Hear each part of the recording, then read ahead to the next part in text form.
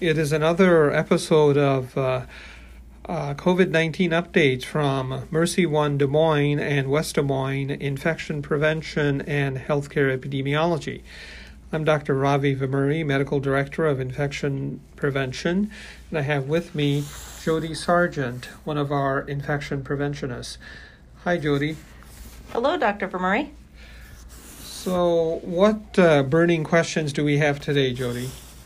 Well, there was a survey sent out to critical care staff, and we had a few questions that staff would like to have answered. One of which is, can you explain the shedding process? Some of these individuals, nurses that are transferring patients, are being asked questions by the family as to the reasoning behind the transfer, and it's just not making a lot of sense and difficult to explain to family and to understand as staff members. That's an excellent point, Jody. So what we really want to review is the process by which we decide when someone can safely come out of special COVID-19 precautions. So with that in mind, I think we use the CDC time-based criteria along with symptoms and the absence of fever for 24 hours without fever-reducing medicines. So what does this all mean? What this means is, for immunocompetent hosts, the CDC says they are effectively no longer capable of shedding infectious viral particles after 10 days from the date of a test, or in the case of symptomatic individuals, after 10 days from the start of symptoms. Now, there are two other legs to this stool in terms of deciding when someone is safe to come out of transmission-based precautions. In addition to the time interval of 10 days, we also have to ensure that they do not have fever for a period of 24 hours without fever-reducing medicines, and whatever symptoms they have are improving. Now, this third component is sometimes a little tricky and can be somewhat subjective, but I think that it is the responsibility of the provider to make that determination. Dr. Vemuri, if the provider is wondering if the person is ready to transfer, or if the nurse feels that maybe this person shouldn't transfer, can they reach out to infection prevention for clarification? Absolutely, Jody. There may be instances where it might be difficult for providers or nursing staff or other individuals to really come to a decision regarding whether this person has improved enough to be removed from special COVID-19 precautions. And people are welcome to call the infection prevention department to help make that decision. Dr. Vemuri, you gave the timeline for those with symptoms and transferring out, but are there differences with patients who are immunocompromised or severely ill? I'm glad you asked that, Jody, because there are differences. So for the purposes of deciding on who's immunocompromised for transmission-based precautions, the CDC gives us pretty clear guidelines.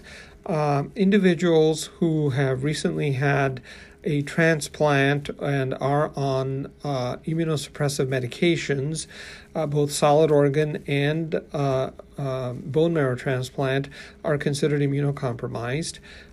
Individuals who have uncontrolled HIV, individuals who are on 20 milligrams of prednisone or more for 2 weeks or more are considered immunocompromised. Individuals receiving monoclonal antibody infusions for various autoimmune disorders are considered immunocompromised. And individuals who have chronic variable immunodeficiency syndrome also fall into this category. So, and then also people who have cancers and are actively receiving cancer chemotherapy or recently have received it. So if any of the these conditions or these parameters apply to your patient, then that person is immunocompromised, and the CDC says the shedding of active living viral particles could be prolonged in these individuals.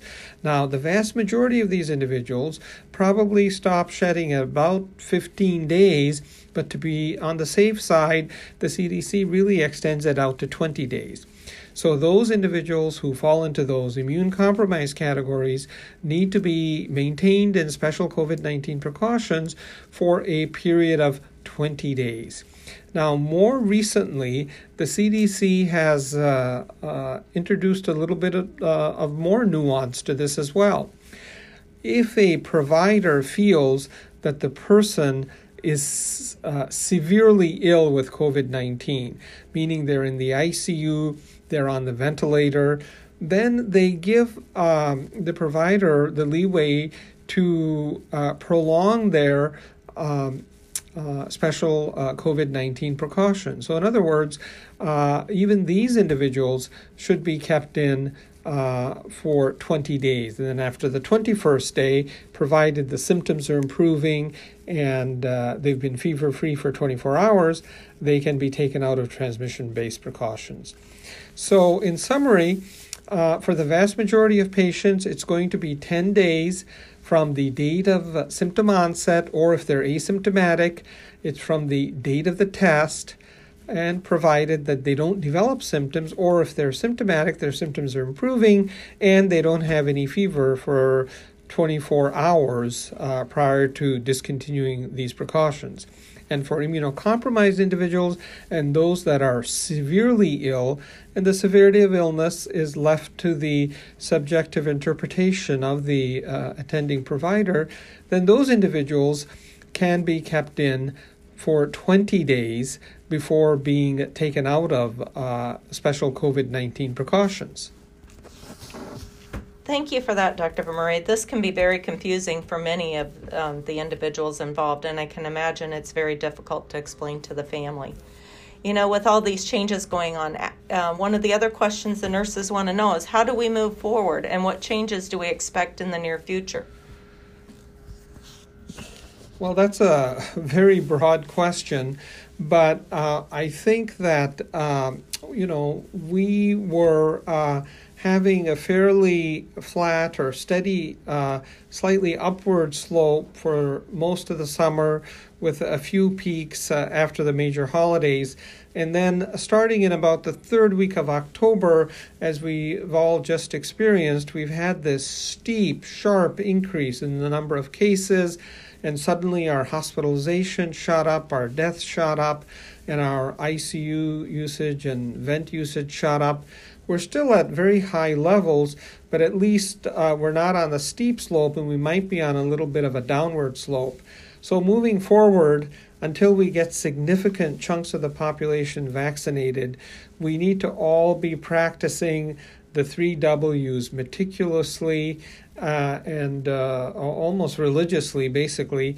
You need to watch your distance, wash your hands, and when you're outside of your family bubble, especially, you have to wear your mask, both indoors and outdoors.